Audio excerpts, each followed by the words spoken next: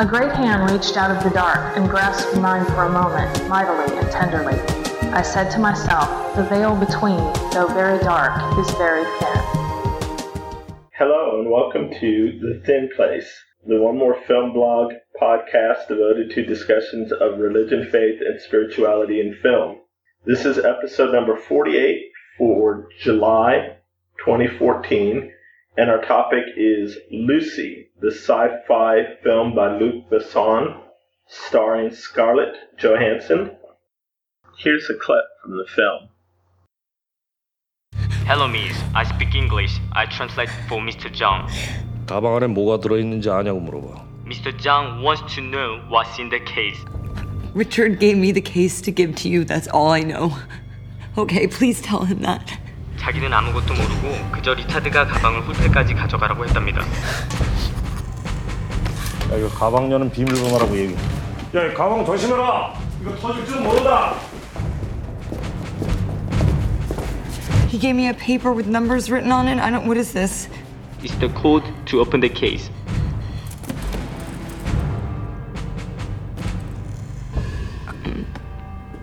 What's really in here? Nothing dangerous. 빨리 가방 열라 그래! Mr. Zhang insists that you open the case. Okay. This is not a spoiler-free discussion, so if you have not yet seen Lucy and don't want to have plot points given away, go see the film first, and this may be a good time to check out one of the other great podcasts on One More Film blog or our host, Film Geek Radio. So Todd, Lucy is a sci-fi thriller about a young woman played by Scarlett Johansson who is exposed to a synthetic drug that allows her to use more and more of her brain until the point in which she takes on, I don't know if it's fair to say, almost godlike qualities or godlike qualities. Well, she disappears and says, I am everywhere. To talk a little bit about the film's somewhat sloppy use of God imagery and the notion that Lucy becomes God as giving a lens to perhaps what our culture thinks about God or thinks God is actually like. Now, I understand in saying that we are analyzing not just the plausibility of science fiction, like we don't want to come across as Christian critics who say, oh, you can't become God just by taking synthetic hormones. Even accepting the film's premise, there seemed to be something disturbing about not just saying that you could become God, but when you did become God, what exactly that meant. Could you tease that out a little bit? Well, yeah, when as we were walking out of the theater, the thought that came to my head immediately was one of the things that happens to Lucy as she moves from first scenes of the film where she's totally human, and then as the drug takes on more and more effect, she starts losing certain aspects of herself that we might consider her human aspects, her emotions, in certain ways her morality, certainly she feels this herself. She keeps grasping at certain people, and she calls her mother at one point, really wants to touch base with her parents. There's a police officer that she attaches to and very specifically says, I need you to remind me of what it means to be human. Well, she says as a reminder. We're assuming that's the reminder of that, but she doesn't actually say it. She doesn't say that. And so as she moves further and further towards being godlike, she becomes less and less recognizably human from an emotional, psychological standpoint. Okay, and why is that a problem? Well, where I was feeling a little troubled, and this is where the sloppiness kind of comes in, is certainly a Christian concept, a Judeo-Christian concept, is that we are all created in the image of God. So we are reflections of God, and certainly those aspects of emotion, love, ethics, morality, those sorts of things are all wrapped up in that. And certainly throughout the Bible, we see God having emotion, God having love, certainly a moral standpoint. And so what are we saying if, as this character becomes more and more like God, that person loses these characteristics? So it seems to have a strange view of what is God. Right. Okay, so I hear you saying that in a Judeo-Christian conception of the afterlife or heaven, well, first of all, we become perfected versions of ourselves. We don't become God. We don't become something else or someone else. We will ever and forever be the created, not the creator. Right. And that we may then inherit eternal life or have the resurrection of the body. I would say another thing that Lucy loses that makes us human is our bodies. Right. Where a lot of times Christians will tend to think of the afterlife as the body dying and the soul going to heaven. But certainly from a Christian aspect, the answer to that is no, there's a resurrection of the body, or there's a new body that will be given. So can you give any specific examples from the film of her losing some of the qualities that make her human? Well, certainly. I mean, the easiest one is her emotions seem to disappear fairly early. Right. At the beginning of the film, she is mostly terrified. She has been kidnapped and forced into having this pouch of drugs inserted into her abdomen. That's going to terrify anyone. And she is suitably terrified. Almost instantly when the drug starts taking effect, she just turns flat. And for pretty much the rest of the film, her affect is simply this flat, emotionless Terminator kind of thing. And then as we continue throughout at one point she wants a doctor to help her remove the pouch. She assesses this man who's in the middle of an operation, and she determines that he's not going to survive. And so she just shoots him to get him out of the way. She has no problem using violence to further her end.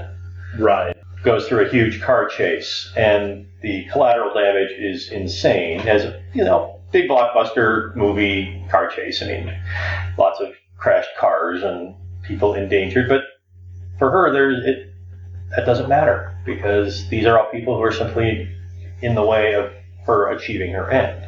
Right. I've said a couple times to you that the first 20 minutes of the movie I thought were crackerjack. I was really impressed, even though it's a very generic situation. Right. But I think because Scarlett Johansson is either a terrific actress or at a point in her career where she still doesn't sleepwalk through generic situations, I totally bought Lucy as a human being, a character in that situation who was petrified and terrified, and not an actress who knew that she was in a superhero movie and was about to break out or something like that. It was terrific. Very, very effective. I think that you're exactly right that the film conceptualizes God as strictly the qualities of omnipotence and omnipresent. As she becomes closer and closer to God, she is able to do more and more. She's able to influence other human beings, levitate objects, reconstitute matter, to see radio waves and influence them. By the time that she gets towards the end, she's able to manipulate time and space to get into time and space. So she's able to do all of these things that God is able to do. And I think that the film buys into some traditional Western notions about what God is able to do. Anything. Where's God? God is everywhere. What can God do? God omnipotent and omnipresent.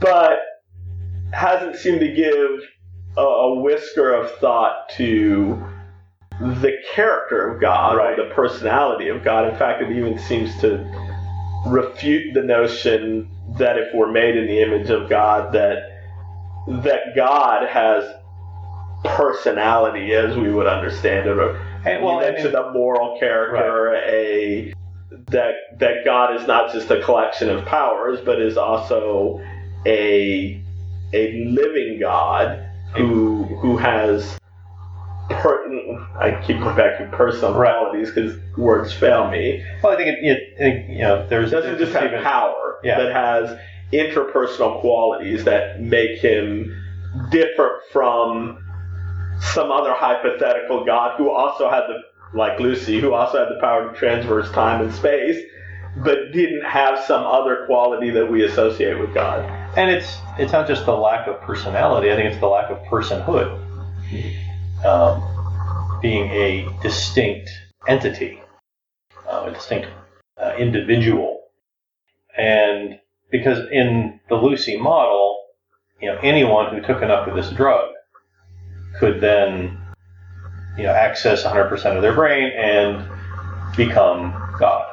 And that again presents this conception of God and what God is and who He is that is at best very sloppy, and at worst is certainly not in line with a Judeo-Christian. Right. Well, I want to say then, maybe to parse our language a little bit, to become, anyone could take this drug and become God-like.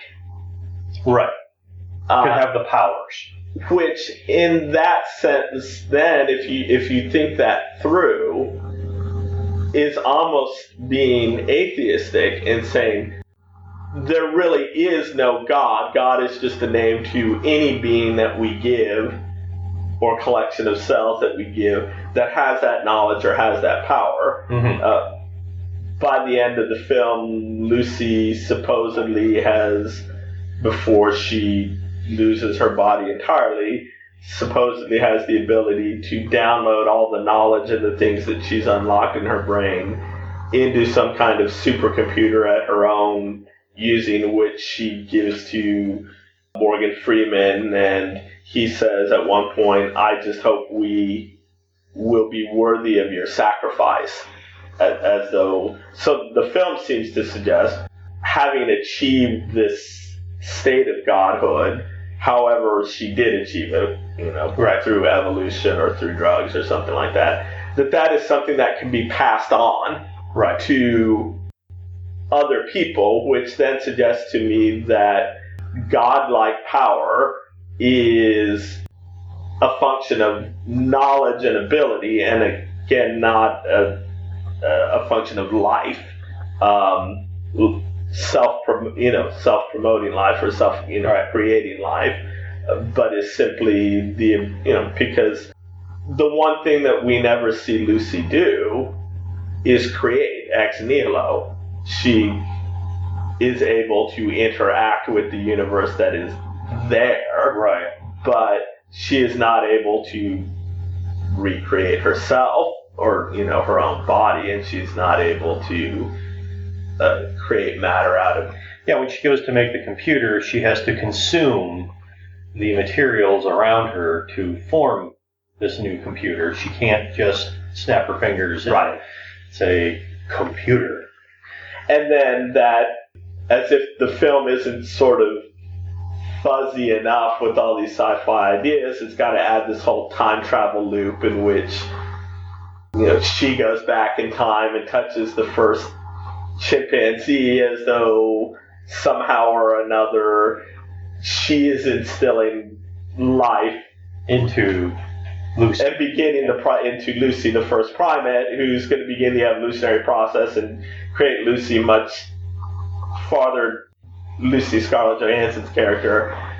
So then we get one of those very unsatisfying for me time travel loops in which nothing ever starts or finishes, but like, who started the loop to begin with?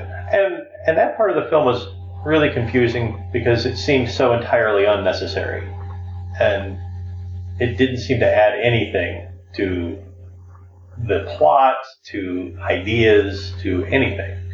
Well, It's like, oh, what else can we throw in here? Let's throw in some time travel. I mean, yes, I suppose so.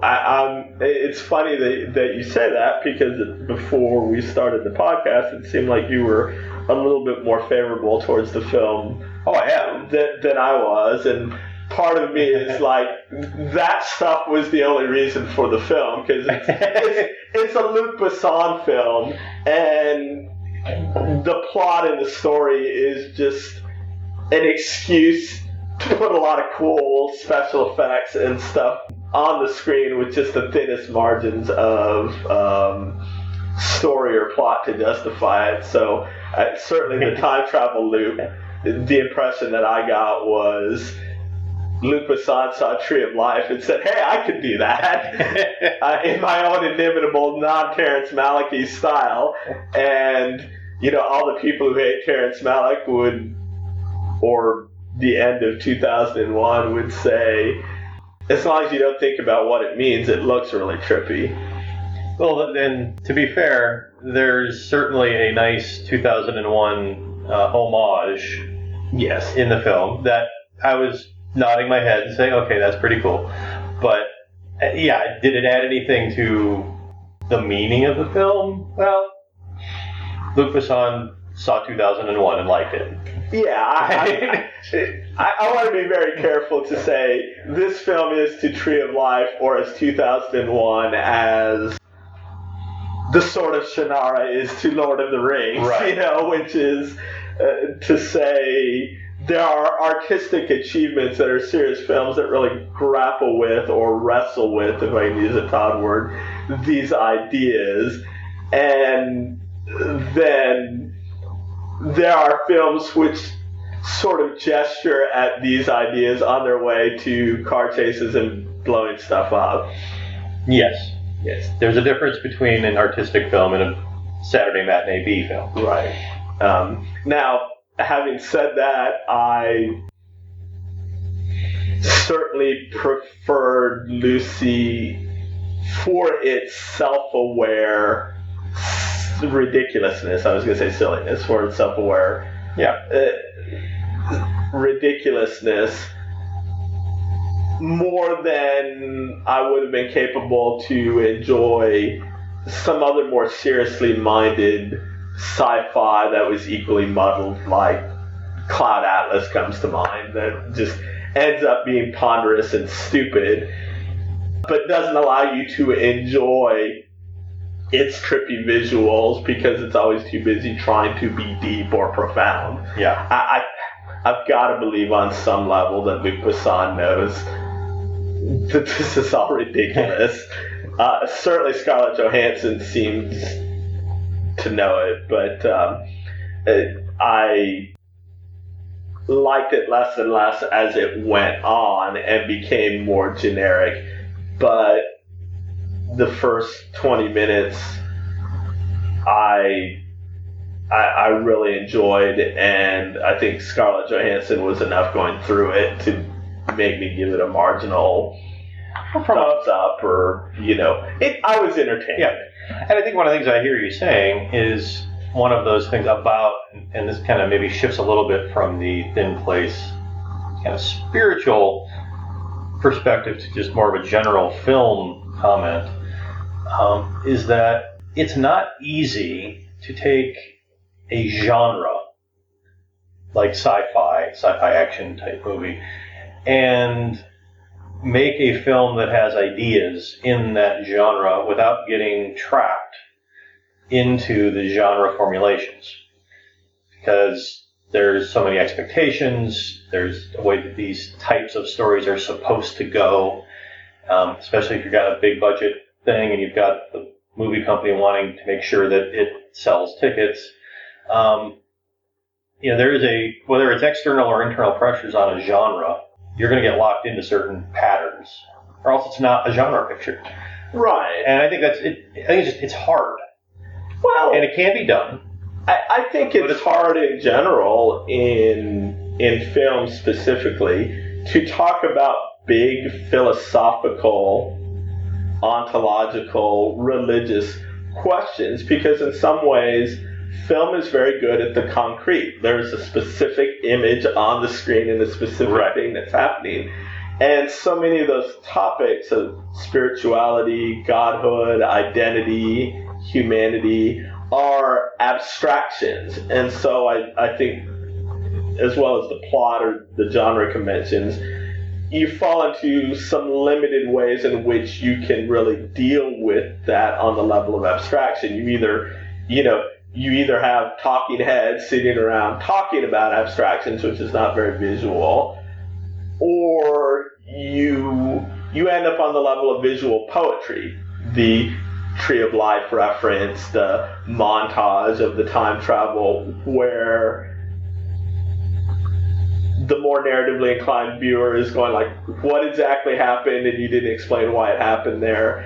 And the point is not to be plausible or realistic or even specific, but to try to convey visually, without losing any sense of story at all, something that is unfamiliar to all of us. Well, let's talk about this for a second, because that idea of visual poetry. You mentioned that the first 20 minutes really you thought were really good. Mm-hmm. And one of the things that was going on in that first 20 minutes or so that I thought, on the one hand, I thought was really interesting. On the other hand, I was wondering if it was too on the nose. Were, as she is going through the being drawn into getting kidnapped, we get these interspersed shots of hunting animals. Yes. And kind of just flashing back, and obviously the intent is that, the gazelle being stalked by the leopard is Lucy, and the bad guys are the predators, and it was very, very well done. And yet, it really got to that. It wasn't just, here's the bad guys. It was a real animalistic hunting sort of idea. I mean, how does that play into what you're talking about? Well, I would say the first 20 minutes, part of what I liked is it was grounded in realism. Mm-hmm.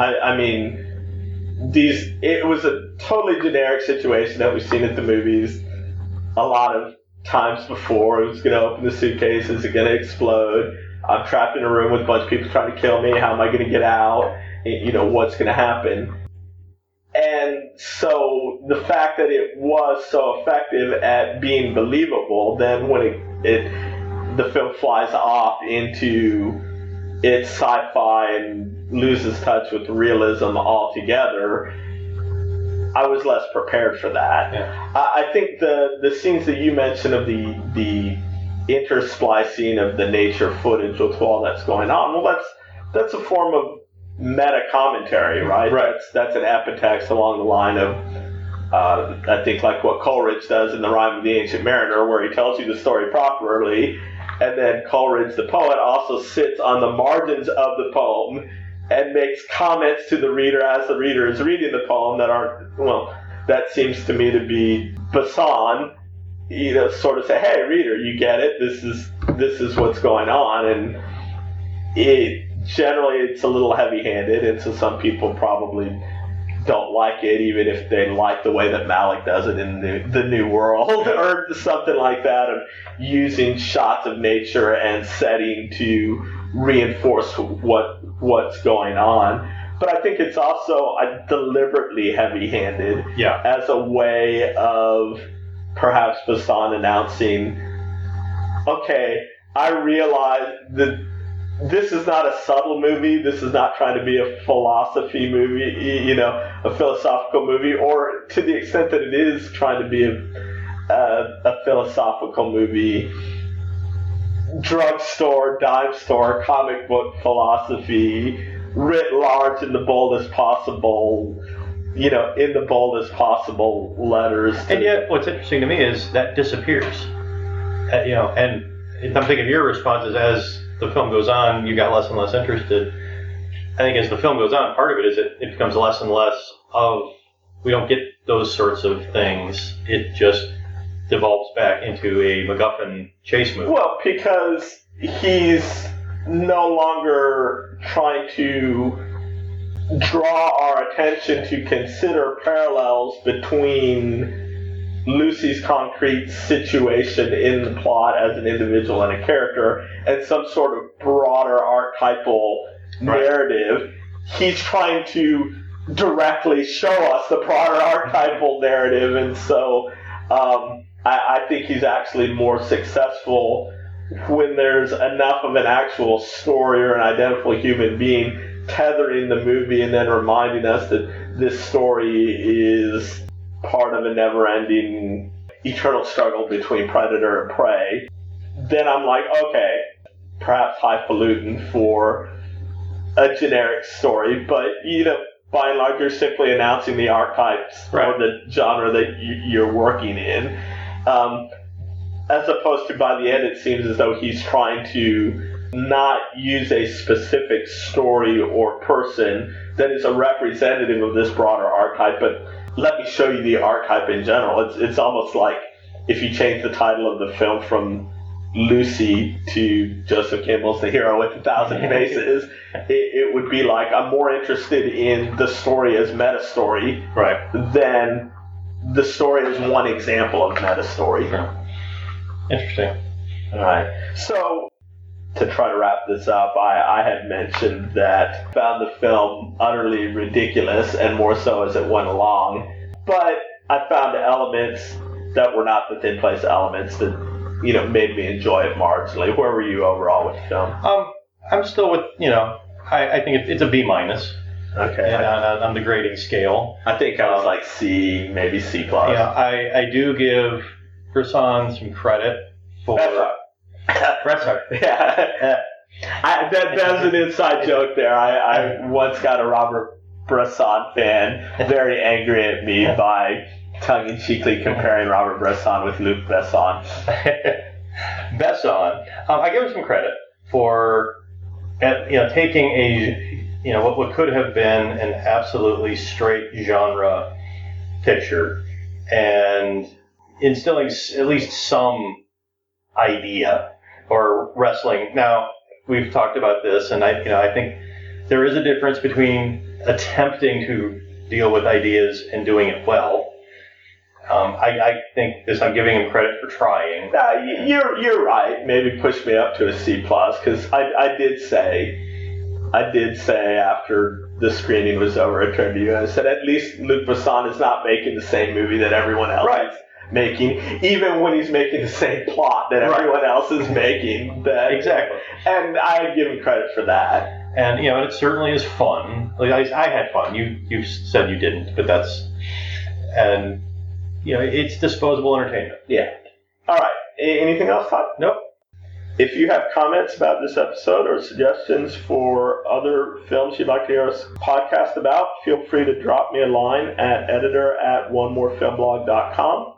You can also follow me, Ken, on Twitter at twitter.com/Ken Moorfield.